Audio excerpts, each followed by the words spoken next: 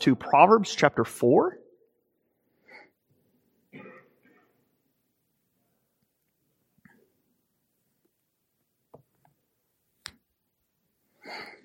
This evening we'll look at verses 20 to 27. Proverbs chapter 4, verses 20 to 27. My son, be attentive to my words. Incline your ear to my sayings. Do not let them escape from your sight. Keep them within your heart. For they are life to those who find them, healing to all their flesh. Keep your heart with all vigilance, for from it flow the springs of life. Put away from you crooked speech. Put devious talk far from you. Let your eyes look directly forward, and your gaze be straight before you. Ponder the path of your feet, then all your ways will be sure. Do not swerve to the right or to the left, and turn your foot away from evil. If your house were on fire, you could only grab one object, what would it be? Think about it, but don't think too quickly, because if a fire were to take place, you would not have a lot of time for consideration. In Sir Arthur Conan Doyle's short story, A Scandal in Bohemia, Sherlock Holmes has been tasked with recovering a scandalous picture from the American opera singer Irene Adler. Of course, the real challenge that is set before Sherlock Holmes in that story is to determine where she has hidden it. So Holmes and Watson pair have visited her estate, and the solution, of course, from Holmes' perspective is simple. That while he is meeting with Irene Adler, his companion, Watson, is to start a fire. Someone shouts, "Fire!" With Holmes' eyes set on Adler, he sees where her eyes immediately turn. As they're in the room, her eyes, almost subconsciously, they glance, even if briefly, at the item located behind one of the pieces of furniture. And Holmes, of course, has deduced where she's hidden it. And of course, as you read the story, you understand why it is. It's the thing that she treasures most, as the house is, as she understands it. Of course, it wasn't a full-on fire, but as the house potentially was going to come crashing down, the crisis exposed the very thing that she treasured the most. Well, here Solomon calls us to ponder the things that we treasure above all. And so I think it's important for us to ask ourselves, what is it that we actually do treasure? And to ask ourselves whether or not it aligns with what God is calling us to treasure. And here what Solomon, under inspiration of the Spirit, is calling us to keep and to guard above all things is the heart. He does that for a particular reason. So I'd like us to consider this passage. We're going to consider it in three particular sections because three times he tells us to keep something. First, he tells us to keep the Word. You'll see that in verses 20 to 22. Secondly, to keep the heart in verse 23. And then finally, to keep the way. All right. Well, time's up.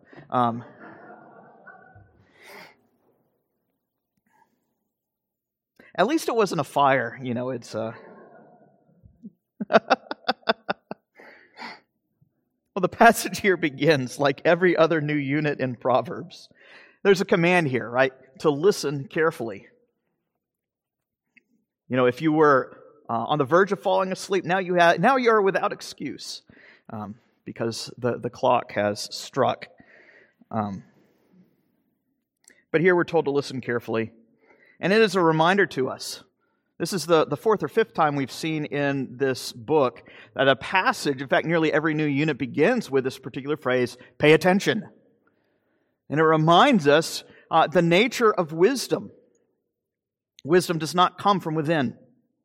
Wisdom comes from without.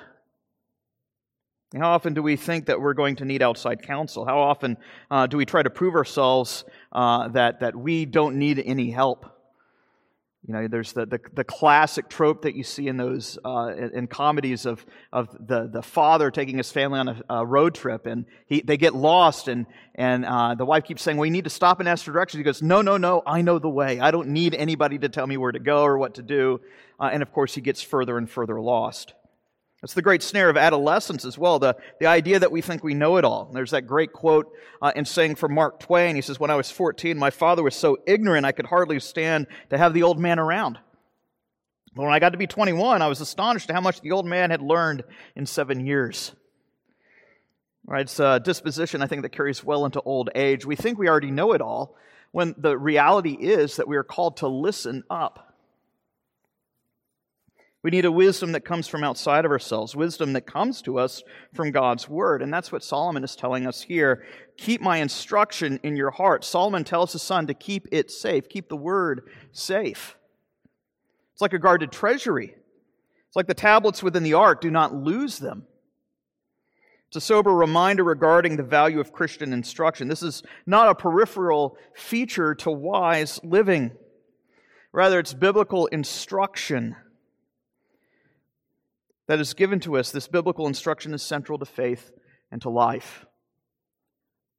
Keep, what Solomon's saying, keep my word, keep it within your heart. Charles Bridges, in commenting on this passage, puts it like this: a neglected Bible is the melancholy proof of the heart that has been alienated from God. Keep the word. Treasure it deep in your heart. Why should we keep the word? Well, it's because it is of inestimable value. It's described here, in one sense, as an elixir. A wisdom that is both spiritual and physical. It's something that brings healing to both body and to soul, right? The wisdom that Solomon is providing here is not some abstract, esoteric thought. It is immensely practical, with an acuity that brings healing both to body and soul, as it promises to give life to both.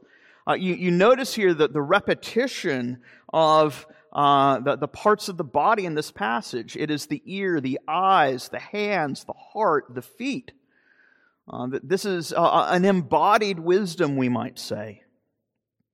Solomon will elaborate on the mental, emotional, and physical value that God's Word brings throughout the rest of Proverbs, right? For the fool who continues to fraternize with other women, Solomon warns that it is like sticking a fire to your chest, because if the husband finds out, his jealous rage will spell the end of you. For the sluggard who fails to follow the path of wisdom, he will starve and die. But if he listens to the counsel of wisdom, he will in fact live. Again, very simply put, Solomon here is talking about the nature of repentance and faith. Turning from sin that bears significant physical, emotional, mental, as well as spiritual consequences. As we are called to turn from sin and walk in the fear of the Lord. And so Solomon say here, keep the word. The very things that I am telling to you, keep it, guard it. Keep it safe as a treasure chest. And within that treasure chest, treasure it. Place the word in your heart. As the tablets in the ark, keep the heart. Keep the word in the heart. You see that here in verse 23. More than all that is to be guarded, keep watch over your heart. And so we have to ask ourselves, what, of course, is the heart? Simply put, it is this, for maybe just a good reminder, the importance of Craig Troxell's book that we read together as a church last year. What is the heart? It is the command center of who we are. It is the central hub. It is the seat of our affections, our reasoning, and our will. Charles Bridges describes the heart as the citadel of man. It's like a fortress. If the heart is captured, if the heart is captivated by an outside force, the war is lost. And so you are called to keep the heart above all things. Jesus describes the heart as this: it is the principal seat of sin and holiness. It is the place from which proceeds evil thoughts and murders, adultery, sexual immorality, thefts, false witness, and slanders. Of course, we all know the mouth is connected to the heart in many senses. What dwells in the heart cannot but kind of burst out of the mouth in some way, shape, or form. There is a movement when it comes to thinking about who we are as people. as men and as women, where what resides in the heart works its way out into our words and our works, as streams that burst forth from a fountain. The bitter heart bursts forth into murderous expressions and actions. The lustful heart directs the eyes to see things that it should not, and to engage the rest of the body in things that have been prohibited. The greedy heart seeks to take what rightfully belongs to another. The envious heart manipulates the truth to exalt the self and to destroy the other. Right? If the well is poisoned, so also the streams. It's a great danger. You know, if somebody were to dump a whole, carton of chemicals into a local stream, you might be safe if the chemicals were dumped at the end of the stream, but if they're dumped at the source, the whole thing is contaminated. You know, how many of us would say, well, there's just a couple drops of arsenic in my glass of water, so it must not be that big a deal. Once it's polluted, you're in trouble. And that is what the heart is. It is the wellspring of life. And so Solomon commands here in verse 23 to keep the heart with vigilance. Quite literally, the Hebrew reads, more than all your guardings, guard the heart. What is it that you treasure more than anything? It should be your heart. What does it look like to keep the heart? The heart, the place, the citadel where God's Word is to reside. Nothing else takes higher priority. All right, to use Star Trek lingo, this is our prime directive. It is the organizing principle for all that we do. With all vigilance as the man standing guard on the watchtower, if your heart is captivated by sin, the citadel will fall. The springs of life will burst forth unto death. And of course, here I think we begin to recognize that there's a great difficulty, isn't there? Because to keep the heart, you must know the heart. And yet, as the further and the more we begin to examine our heart, we recognize and simply confirm what Scripture already tells us, is that the heart is exceedingly wicked. It is deceitful above all things. Who can know it? It's so deceitful that it deceives the self. It sounds like a tautology, but it's worth reminding. Deception deceives. It's the great difficulty of self-deception. You can be deceived and not even realize that you've deceived yourself. I think there's a reason then why Solomon does not say, follow your heart. Contrary to every 80s and 90s pop song on the radio. If you follow your own heart, it will lead you astray. Rather, what Solomon says, you are to keep the heart, not follow it. You're to stand guard over it to make sure that nothing wicked comes this way. You think of what Job says. I've made a covenant with my eyes. I will not look upon another woman. He recognizes that adultery does not begin in the act, it begins in the heart. And so he takes great vigilant care to ensure that sin does not arise and begin there. And when the hydra of sin, when its head kind of emerges from the deep, Job is quick to cut off that head, to mortify sin. You think of it like the old whack-a-mole games you have at Showbiz Pizza, or Chuck E. Cheese, I guess is what they call it these days. Right? That's what sin is. You have to stand ever vigilant. The hedgehog sticking his head out of the golf hole. You have to be ready to smack it in the head as soon as it pops up. That's why keeping and treasuring this outside word is so critical. We need that outside wisdom to show us where we are even deceiving ourselves. That's why David will say, I have treasured your word, I have stored it up in my heart, O God, so that I might not sin against you. The word serves as that spotlight that exposes the dark crevices of what lurks inside. The word is that light that is more trustworthy than the whims of our own emotional states. It is brighter than our own darkened thoughts. and it is more sure than our own corrupted will. God's word is the light that instructs us practically in the path we should go. And so the king tells us here to keep the word in our hearts, and secondly, to keep that heart in which the word is stored, and then finally here, to keep the way which that treasured word leads. You see that here in verses 24 to 27. Right? Solomon here is not contending for this kind of paralyzing, morbidly introspective, mystical kind of leading here when it says that the word will lead you and guide you. This is not a, Lord, where should I go today, Taco Bell or Wendy's for lunch? This is not that kind of leading of which David is speaking. There's a moral orientation to this leading. The path that we are called to walk. Above all else, it is practical. Notice the repeated imagery again throughout this passage: the mouth, the lips, the eyes, the pupils, the feet. Again, this is not this academic, esoteric, ivory tower, abstract philosophy kind of wisdom. It is eminently practical. For the kids, the youngest kids in here, to the oldest saint in the room. This is practical wisdom for godliness. This is a wisdom that governs the things that we do and the things that we do not say. You see that here in verse 24, that you are to remove deception and crooked speech from your lips.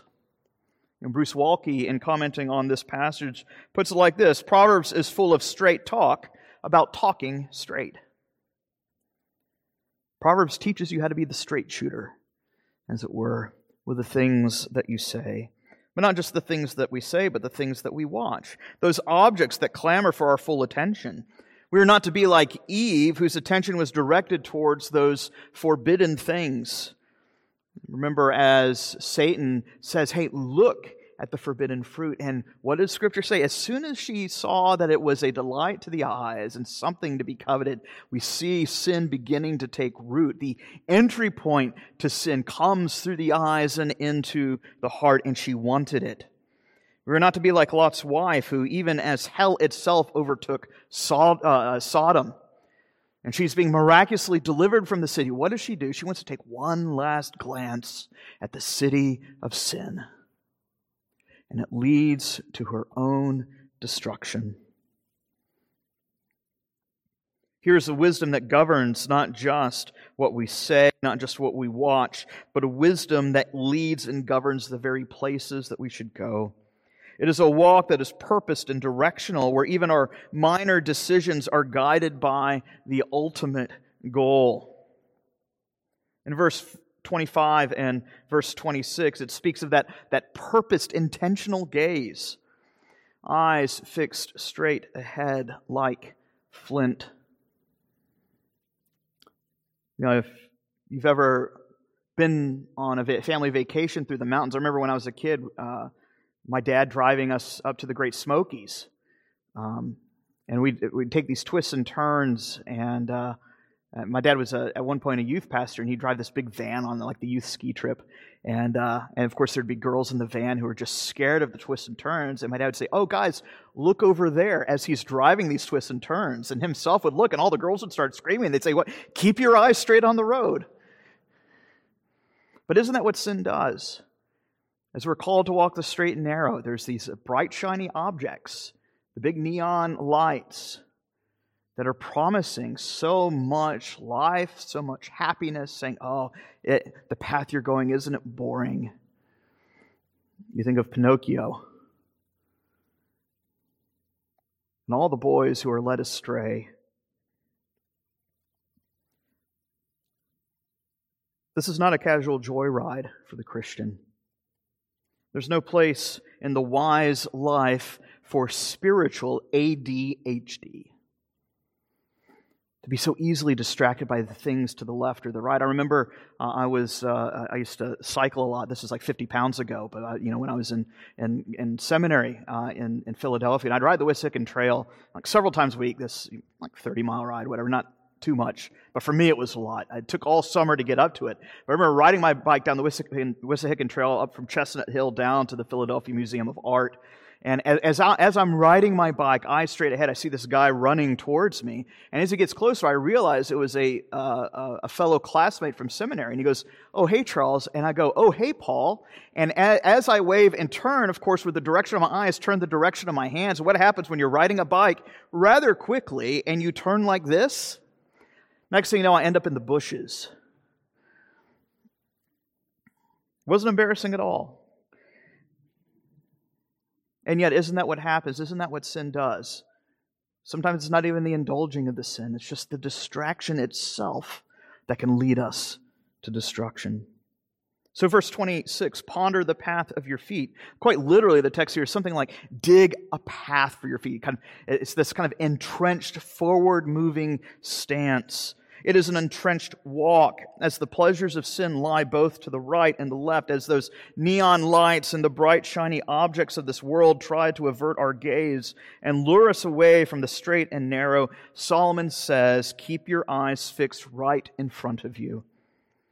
It requires a person of an intentionality and conviction, one who is purposed not to veer to the right or to the left. In fact, notice the end of verse 27. It's not simply keep your feet from evil. It actually says here in verse 27, keep your foot from evil. In other words, every step matters. Right, in one sense, we could call this section Psalm 1 on steroids. As Solomon is simply telling us here what we heard in the first psalm, not to walk in the counsel of the wicked. But here, don't even contemplate their path. Again, Charles Bridges commenting here, and Charles Bridges is my favorite commentator on Proverbs. If you don't have it, it's worth reading. 18th century Anglican minister. It's easy to get it. I mean, still come to church, of course, but it's worth having in your library. Charles Bridges says this. He says, beware of mistaking presumption for faith, temptations for providential disappointments. Never forsake a plain for a doubtful command. Estimate every step by its conformity to the known will of God. We are to govern our steps according to the will of God, and the only way we're going to know God's will is to know God's Word. Not just superficially, so much so that it is the treasure of our treasure. It is the heart of our own heart. The thing that resides deepest in our core. And yet Charles Bridges adds one more thing. He says that we should not divert from the path that God has called His people to walk, even if a cross lies in the way. That's the greatest danger, isn't it? Our own disposition, our own deceitful hearts that are disposed to self-centered self-preservation. When the call of Christian discipleship runs so contrary to that. As we are called to walk the path of self-denial, denying ourselves daily, taking up our cross daily, and following Christ. How insightful is it that in the Gospels, as Jesus makes His way to Jerusalem, there are these repeated attempts that come to Jesus to try to distract Him from making His way to the cross. You see this most pointedly in Luke's Gospel. The structure to Luke's Gospel is what we might call a travelogue. It is a travel narrative as Jesus makes His way north down to the city of Jerusalem. And as He makes His way in this kind of threefold structure to the Gospel, each step along the way, there are people who come in His path and say, don't go that way. First, you have Satan, who says, no, you don't need to go to the path of the cross. Just bow down before me and I'll give you the very thing that you want, the kingdoms of this earth. Jesus, of course, rebuffs Satan's advances, continues to make His way to Jerusalem. And then the Pharisees say, oh, you don't want to go to Jerusalem? Herod wants to kill you. Even though at this point in the story, there's no actual mention of Herod actually wanting to kill Jesus at this point. This is Herod Agrippa. Seems as though the Pharisees themselves are lying carrying on the serpentine temptation to keep Jesus from the cross. And then Jesus makes it even further. He rebuffs their advances. And what happens? Jesus tells his disciples what he must do. And what is it that Peter says? "Forbid it, Lord, that this should ever happen to you. Do not go to Jerusalem. Do not go to the cross." Where Jesus himself even has to rebuke Peter and says, "Get behind me, Satan, for you do not know the things of God." And then it says that Jesus set his face like flint towards Jerusalem. There is a purposed intentionality to the walk and path of Jesus' life as he makes his way to the cross, as he refuses to bow down to Satan and to refuse to be governed by the fear of men, as he refuses to heed the foolish counsel even of his closest friends. Rather, Christ becomes obedient to the point of death, even death on a cross, that the wellspring of our hearts might be cleansed from the pollution of sin, that we might follow him in obedience to God's instruction and God's word, to love him from the heart with our whole heart, that all we love, that all we think, that all we do would be oriented according to this principle, the fear of the Lord to the glory of God. This reminds us over and over again that the path of wisdom is, in fact, the path of the cross. So keep the word, treasure it in your heart, and walk the highway of holiness. Let us pray. Our gracious God and Heavenly Father, we do ask that you would bless this word and that we would, above all things, keep the heart, that we would treasure your word in our heart and guard it, that we might not sin against you, and that you would use your word to lead us in your righteousness. We ask these things in Christ's name.